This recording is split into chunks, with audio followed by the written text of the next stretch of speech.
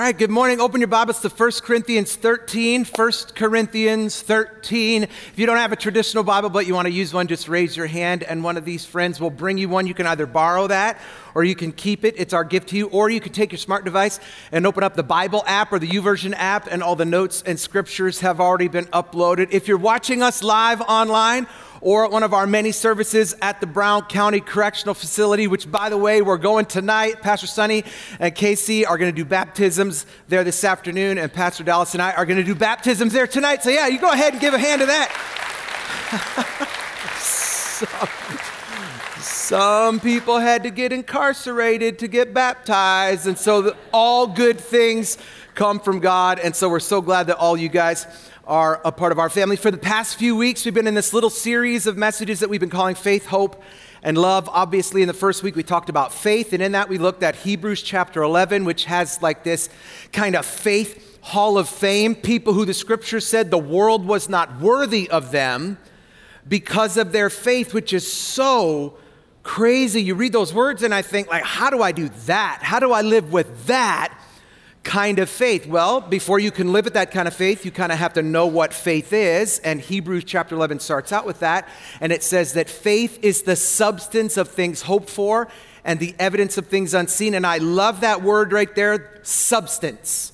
That our faith, if it is real, it should be substantial. It should be robust. We should have this robust, real kind of faith. And in the second week, we talked about hope, which we said hope looks at life from the future tense. It's this confidence that thanks to Jesus, our tomorrow will always be better than our today. That we're in the middle of a storm today. We're in the middle of a struggle today. We're striving and we're searching and we're reaching, and we're like, everything in our life sometimes seems like it's falling apart. But what we know, and last week I talked about the great words of the philosopher Anne of New York, the sun will come out tomorrow. Bet your bottom dollar that there'll be sun, because like yesterday it was a tornado, and like I was doing a wedding and I showed up at the wedding venue, and just as I showed up, they were just releasing all of the guests of the hotel out of a storm shelter. And I thought, this is gonna be a very nice kind of atmosphere to do a wedding in. And we wake up today and it's like the most beautiful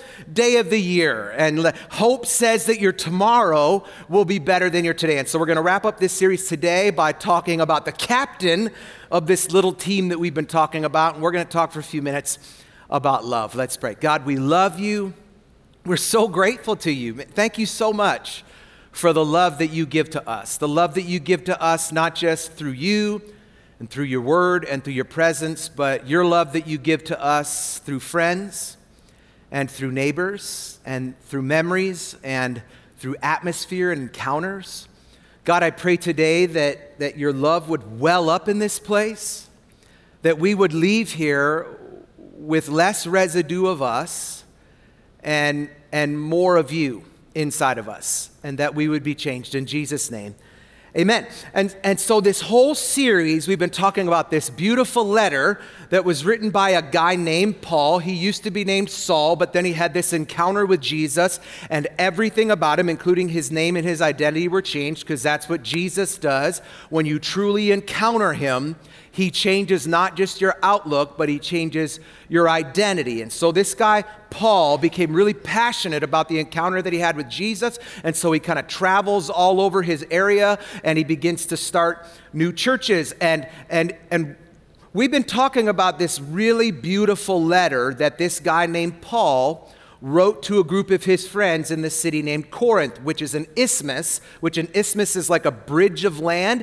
And Corinth was an isthmus, a bridge of land in Greece that directly connected Athens and Sparta, the two most influential and powerful cities in that area, really in the world at that time. And this isthmus of land called Corinth was filled with people who were a whole lot like us. People who were caught up in life, who were working and raising kids, building relationships and making memories, and in their striving and struggling, they were sometimes they were looking for shortcuts. I wonder if you've ever looked for a shortcut. I mean, of course you have. Every one of us We are constantly looking for shortcuts. We all do it. You want a shortcut on raising your kids. And so if you have a relationship with your mama, you call your mama, and there's always some question. Mom, it's 103 temperature. Mom, there's these spots on his back, and like I don't know what to do. And so you like freak out. And so you don't know how to be a parent when you're a brand new parent. And so you look for a shortcut. And so you call your mom. You look for a shortcut in your career, and so you go to a conference or you watch a TED Talk. We are the culture of shortcuts. You want to know anything, you Google it. If you want to know anything, you go to YouTube. You watch a YouTube video. Like if there's a leak in your toilet, every dude in this room has become convinced that they could become a licensed plumber in 14 minutes. If we just watch, I know that he had to go through a whole apprenticeship, and I know that other guy had to get, but do you realize what he's going to charge if he comes here? And I could fix that. And you know how many plumbers have made triple the money thanks to YouTube? Because some guy felt like he watched a video, and the plumber on the video fixed the thing in 14 minutes, and now all of a sudden, we're looking for shortcuts all the time, and these people were no different. They were good people who were looking for a better way. And so they're trying all sorts of things. They're hanging their lives on all sorts of stuff. And their friend Paul, he comes along and he says, whoa, hold on a minute. Be cautious. You need to be really, really careful what you hang your life on. Because there are all sorts of things that you think you can hang your life on, but in the end, there's really only 3 things that can withstand the weight of your life, and that is faith, hope, and love. And the greatest of these is love. Faith, hope, and love. You know, it's interesting. If you Google those 3 words in that sequence, faith, hope, and love, there are 4 million results. 4 million results. So I read them all this week. 1 verse, 3 words, 4 million results. And it's one of the most well-known, one of the most popular, highly marketed scriptures in the entire book. But when Paul wrote these words to his friends, he wasn't trying to coin a phrase that would look good on a coffee mug or in cross-stitch or on an Instagram post. He was talking to his friends, his people who were really smart, really successful, spiritually seeking people who were searching for answers. And they were searching for answers because they seemed to have it all. But there was a hole. There was a gap. There was a void. Have you ever met somebody who seemingly has it all, but they're still not content, they're still not happy, they're still not comfortable? And so their friend Paul, he writes this letter where he's speaking from his heart, what's in his heart. And he says, you've tried all this stuff, but what if you tried this? I know you have all this stuff, and I know you're super successful, and you know you got a degree, and I know you're a philosopher, and I know you're a psychologist, and I know you have all the answers, and I know you have all this money, and I know that you have a beautiful wife or a really, really handsome husband who looks like Pastor Sean, and I know that you have all the stuff, and I know that it seems like life is all figured out, but I know, because you're my boy, I know that things just aren't working. So what if you tried these couple of things? And when someone consistently repeats principles, you should pay attention. Like when you've got a person in your life and they say the same stuff over and over and over again, you need to pause for just a minute and pay attention to what it is that they're talking about. I know that you think you're smart. I know that you think you have everything figured out. I know that you think they're droll or that they're dumb or that they're old or that they're played out or that they're rankled. And I know that life isn't what it, for especially teenagers, I know we're dumb and we're old because we don't have the gram and we didn't grow up with all the technology and all that stuff. But there's some things you can't learn on Google. There's some things you've got to live to learn. And so when somebody who's got a little seasoning on them starts to speak every once in a while, just listen. I wonder if you have anybody in your life who kind of repeats principles, has them on a loop, like a teacher or maybe a grandma. My grandma had a principle and she repeated it all the time. And it's just it's in my head on a loop. And this is it. This was her life lesson. Always leave the house in clean underwears. Words of wisdom. Because baby, if you get in an accident, you're going to want to be sure you're wearing clean underwears. To which I always would think two things. I think, well, number one, I leave the house in clean underwears every day because I'm not gross. That's number one. Number two, if I get into an accident that is so bad that they are checking my drawers, I think whether they are clean or not will be the last of my worries. I have been in some accidents. They never said, we better check his underwears. That's all I'm saying. I'm just saying. It's like, so seriously, when a person of wisdom consistently repeats words of wisdom, you should pause and pay close attention. The greatest spiritual influence in my life was my pastor in Tacoma, Washington, at Fulton Buntain. He had words of wisdom that he had on a loop. Things like, it's always nice to be nice. Or if you want the last word, say you're sorry. It's never too late to begin again. If the wind doesn't blow, row. Here's the best one that impacted my life the most. Black is slimming. You should wear it all the time. That's like, of all the things that he says, the most hurtful, but it was the most impactful. Do you know how many black clothes maybe I think it's a license to eat, I'm not sure, but he was very animate. Here's what he said to me. He backed up, he said, you're a big guy, but don't be a fat guy, because nobody likes a fat guy. I thought, nobody likes a fat guy? My wife likes a fat guy. So anyway, black, it's slimming. Wear it always. He called them his chin lifters. I called them wisdom. For Paul, faith, hope, and love were those kind of words. For him, they were on a loop. Like this letter to the Corinthians, it isn't the first time that Paul shares this wisdom in this order. 5 years before he writes this letter to the Corinthians, Paul writes another letter to his friends in the city of Colossae. And Colossae was an inland city in what's now Turkey. And Colossae had once been a really, really important industrious city, but they had been decimated in their industry, but they were now thriving in their faith.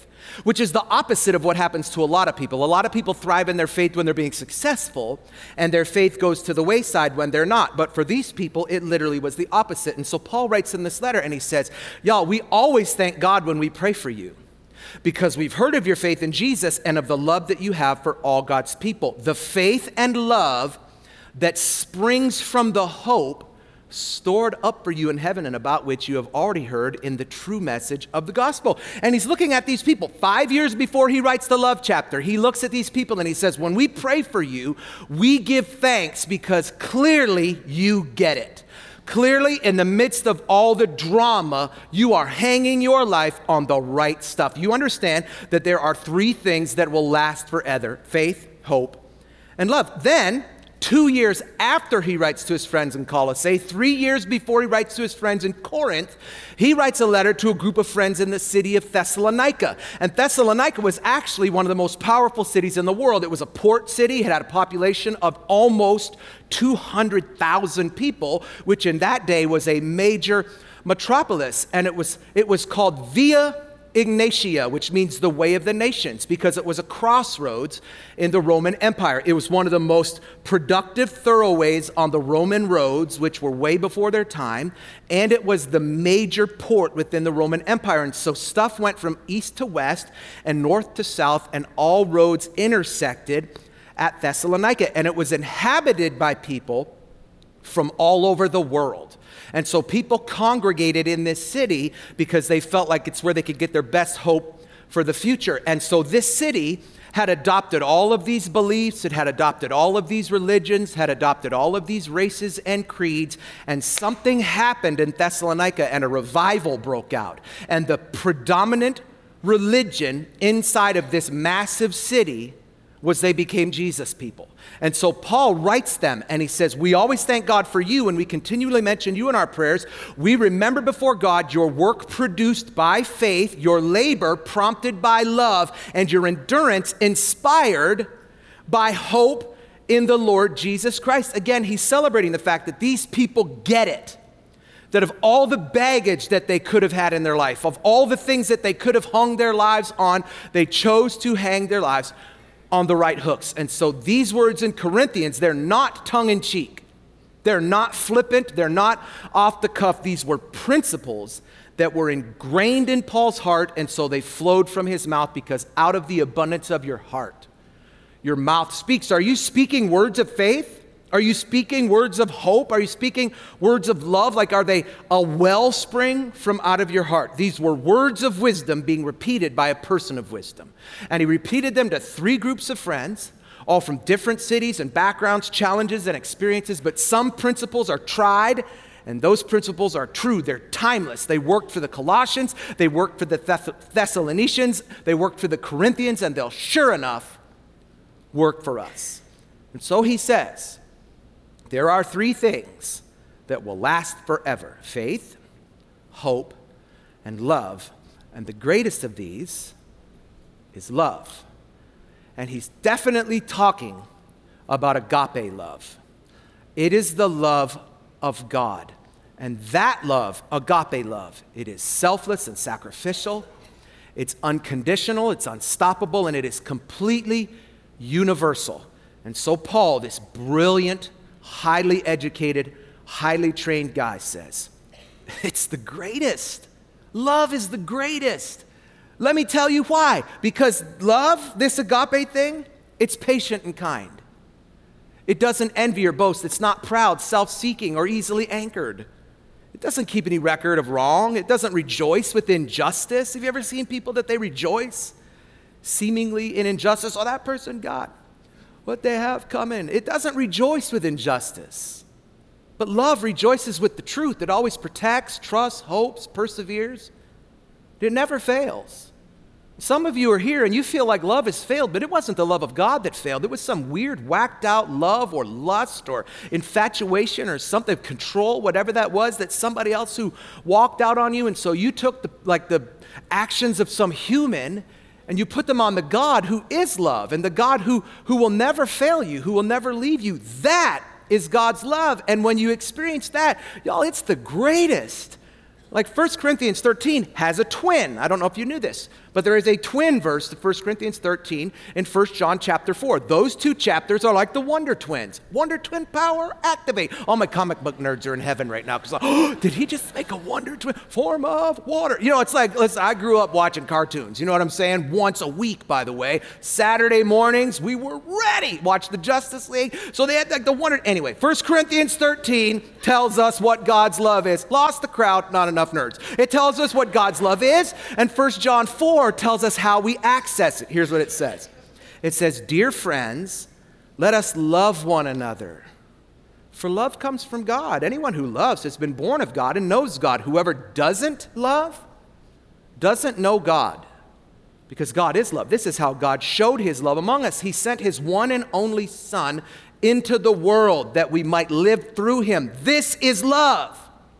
Not that we loved God, but that he loved us and sent his Son as a sacrifice for our sins. Dear friends, since God so loved us, we should love each other. No one's ever seen God, but if we love each other, God lives in us. And his love is made complete in us." I read a story this week that was a really good example of how love can be shown complete through us. In Louisiana, there's a Louisiana State Prison. It's a lot of people. It's in Angola. It's one of the most terrifying prisons on earth. It's one of the most dangerous prisons in the world. They eliminate more of their inmates than any other prison in North America. It is definitely death row friendly, and they have a warden who is a hard dude, but he loves Jesus.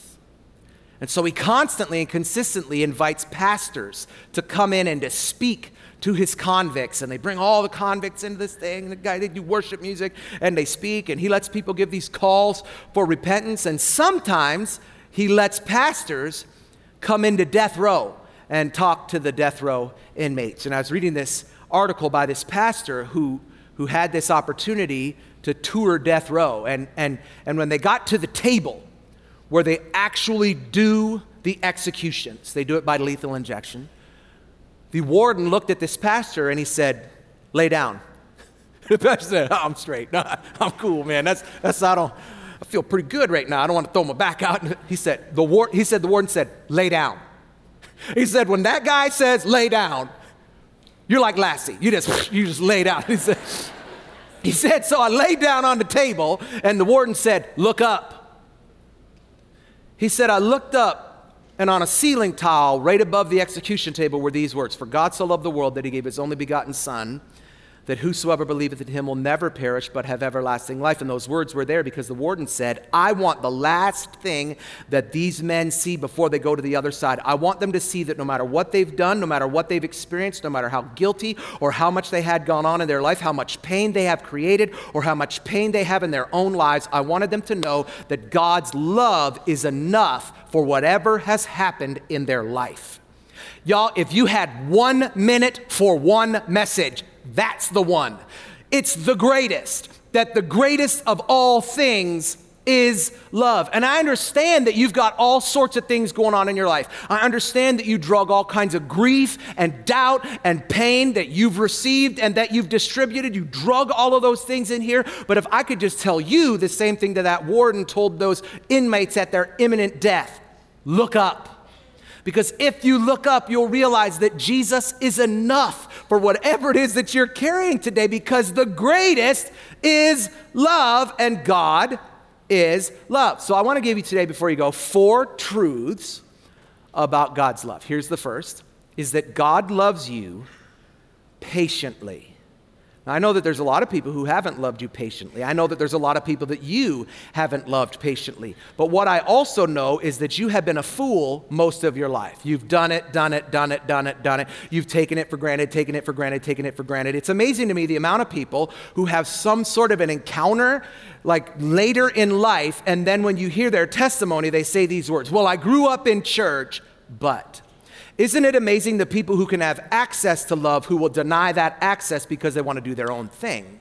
And when we're human and somebody denies your love, when you're a human and somebody disrespects the love that you're like offering to them, our natural inclination is to withdraw that love. But when people deny the love of God, he doesn't withdraw that love, he pushes that love closer because God loves you patiently. Here's the second, is that God loves you perfectly. I know that some of you have been done dirty. I know that there are people in your life who have done you wrong. I know that somebody said they loved you 1 minute and then they said they loved somebody else the next minute. I know that somebody represented love in an unclear way. I know that somebody represented some religion or they represented some position and they did some things to you that were highly inappropriate, but you need to understand that that is not the love of God. That is the twisted counterfeit of an enemy, because God does not love you with an imperfect love. God loves you perfectly. Here's the third, is that God loves you powerfully.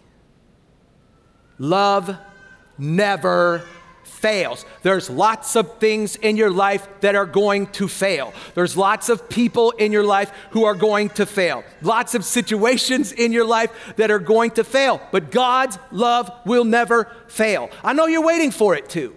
And some of you had this God experience. You had like this Jesus encounter, and you're just waiting for the other shoe to drop. Like you're like, oh, this is good now, but, or this is like, I'm happy now, or joyful now, or I'm in a good place now, but you're just waiting for that moment that you think that you're going to mess up and God's going to pull it. He doesn't love you that way. Here's the fourth, is that God loves you permanently, forever. Y'all, he loved you before you loved him, so why would he not love you now that you love him? Why would he not love you because you made a commitment and now you made a mistake? You were wilding out before you ever even made that commitment, and he still loved you before then. Scripture says nothing will separate us from the love of Christ. Not problems, not people, not situations, nothing that you do, not demons, nothing can separate you from the love of Christ. Why are you trying to separate yourself? Why are we trying to give God a stiff arm? Because we're so insecure about who we are. We're so insecure about the love that we have withdrawn that we think that it is inevitable that God will withdraw. But God will never leave you. He will never forsake you. He loves you permanently. And all those are great. They sound great in a message. They look great on a screen. But let's be honest. You read those and you go, well, of course he does. He's God. Like what about me? Little old, messed up, jacked up, insecure, insignificant me. How do I do that? I got to tell you, it's not easy. It's not easy to love. Have you ever met people? Like any people, have you ever met them? And you go, yeah, this is, ooh. You hear about love and how love is not easy. You go, yep, bingo. That's the guy. And it's hard because people are people. And people stink. And people are mean. And people are rude. And people are disrespectful. And people want to do everything they can to push you down, to push themselves up. And so when you hear about love and how you're supposed to love people with the love of God, it sounds easy because like he's God and he was there before and he'll be there after. But sometimes you think, has he met her? Like, does he know my ex-wife? Because she's really mean. And you go, he must have had a day off. That must have been on the Sabbath that she was born because he must have been on his day off. She's the daughter of Satan is all I'm saying. I was married to her for 14 months. And it was like hell on earth. And some of you are like, amen, brother, preach. Like you just became Pentecostal in that moment. So I know it's not easy. Why? Because I know people. And I know how hard it is sometimes for me to love people. So I thought, why don't I just leave you with a starting point? Like 4 of them actually, 4 starting points to loving like God. Okay? These are super simple. And they're almost like seeker-sensitive-esque, okay? So just be forewarned. There's not a whole lot of Greek in this, okay? Here's the first one. Say it. Say, I love you to somebody. Some of you, like those words are so hard for you. There are some men, y'all, you ain't never said those words. Like your lady says, I love you, you're like, yep. Thank you. Isn't that the worst when you say I love you to somebody and they say thank you? They can't say thank you when you buy them something, but they can say thank you when you say I love. That's not a response to I love you, by the way. There is one response to I love you. It is I love you or I love you too. Maybe there's 2 of them, but it is not thank you, men, okay? And it is not I told you I loved you when we got married and if anything changes, you'll be the first to know. That's not good. Say it. Say, I love you. It's so powerful. It's 3 words. Love you. In fact, say it as often as you think it. Sometimes I'll tell Sonny or my kids like 5 times on a car ride, hey, I love you. And then sometimes I'll go, I think I just said that. And I said, Dad, have I said that to you? It's like, oh yeah, it's like last sentence you said, I love you. Like say it as often as it comes to your mind because divine things happen in the presence of those words, but dysfunctional things happen in the absence of them. So say it today. Look at your lady. She's going to need to go to the ER when this happens, I promise you. You're going to have a coronary. You're going to say, baby. Even some of you call her baby. It's a rap, first of all. Baby.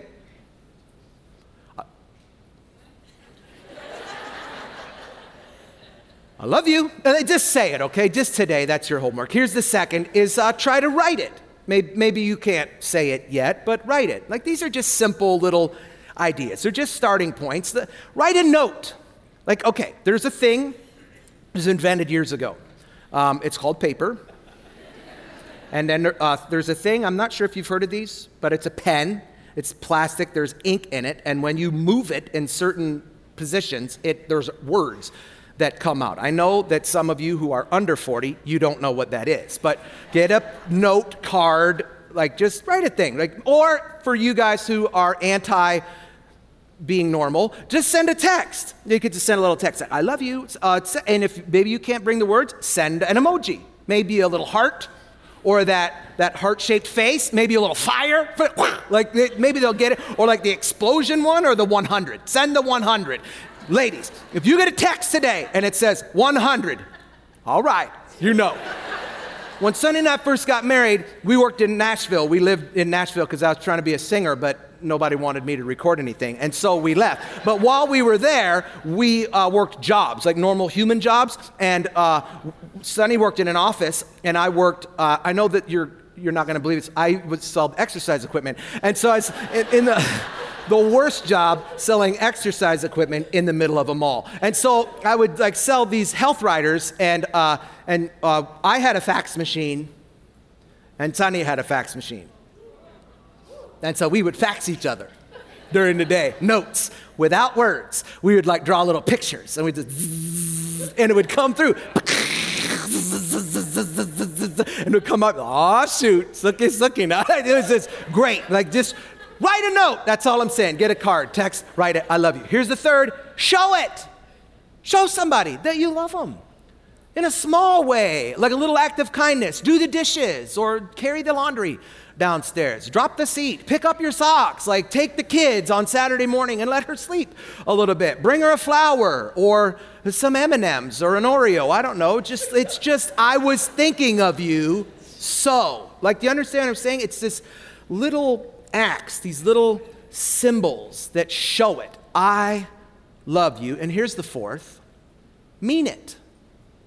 That's a novel idea, isn't it? Mean what you say and say what you mean. You would be amazed what would happen in your life if you would speak from your heart what's in your heart. I know that some of you grew up without people expressing their love or gratitude to you. But can I tell you that can be a generational curse? Grab your lady today or grab your man today and look him dead in his face. Say, I love you and I appreciate you and I am so grateful for the things that you do for this family. And I know that you work hard and I know that sometimes you feel like nobody appreciates. Can I tell you something? So your man will be like 7 feet tall after that. He'll be like, oh, shoot. His chest, he'll have a 60-inch chest. He'll be walking around for a week like this. He'll go to work, say, hey, what's up? I'm the man. Like, it's like a testosterone infusion. If you look at your man and you just say, you may not even believe it. Speak life over him. Look at your lady and tell her something nice. I said, listen, y'all, I'm not the best at this. I'm not like a words guy. I got home from a trip. I looked at Sunny yesterday. I said 3 or 4 really nice things to her in a row, and she just sat there. And then she went, thanks. She really didn't even know how to respond. Because listen, sometimes this is a work in progress. Sometimes it works if you work it. And so for some of you, the greatest of these is love. I know you've tried all the other stuff, but what if you tried this? What if you tried to hang your life on love? Love for yourself, love for others, and love for Jesus. Have you done that? If you haven't hung your life on the right hooks, you can before you leave here today, and everything will be changed. If you do that, close your eyes all across this place, would you? I wonder if you're here and you say, I haven't done it. I haven't hung my life on the love of myself. I haven't hung it on the love of others, and I certainly haven't hung it on the love of Jesus. That's what salvation is. Salvation is hanging your life on the hook of Jesus. So this morning, we're going to give you an opportunity to take your life off whatever hook you've been hanging it on that hasn't been handling the weight, and shift that weight to the only hook that matters, and that's the hook of Jesus.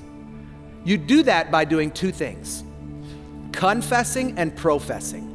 Confessing that you're a sinner and professing that you believe he can change you. So this morning, we're going to give you an opportunity to do both of those. We're going to give you an opportunity to confess in just a moment. With every head bowed and every eye closed, in just a minute, we're going to ask for people to do 2 things. We're going to ask people to raise their hand and make eye contact with me. Once you made eye contact with me, you can put your hand down. That's your confession. Then I'm going to ask everybody in here to repeat a prayer after me along with everybody else in this place. Like, we're not going to center you out or anything. That's your profession. And when you repeat after me and you believe it in your heart, Scripture says that you will be saved and you begin a new relationship with Jesus. So I wonder if you're here and you say, Sean, I need to receive Jesus as my Lord and Savior, hang my life on the hook of Jesus. That's you with nobody looking around. Would you raise your hand right now, make eye contact with me? Thanks, thanks, thanks, thanks, thank you, thanks, thank you, thank you, thank you, thanks. Cool. I'm going to ask everybody in here, say these words after me. Say, Jesus, I'm a sinner, but I'm sorry. Please forgive me. Come into my life. Change me. Make me different. In Jesus' name, amen. Listen, if you prayed that prayer and you meant it, I'm going to ask you to take that hello card, tear off the bottom part, fill it out, check the box that's yellow. It says, I'm choosing to follow Jesus. Either put it in the black buckets when they come around in a minute, or take it out to the Welcome Center. We just want the chance to pray for you. I'm going to ask you to close your eyes again. Don't leave. Hang out. We have 2 more things in just a second here. But I wonder if you're here and you say, I'm a Jesus guy or I'm a Jesus girl. but I really haven't been hanging my life on love. Whatever it is that happened to you that caused that to happen, it's neither here nor there. You have a choice to make today. Am I going to hang my life on love? If you haven't been doing that, but you want to, would you just raise your hand so I can pray for you today? Yep. Gosh, so many people, God, for so many people in here who haven't been hanging their life on love. Bless them. Encourage them. Let them realize that it is not too late. Show your love to them. In Jesus' name, amen.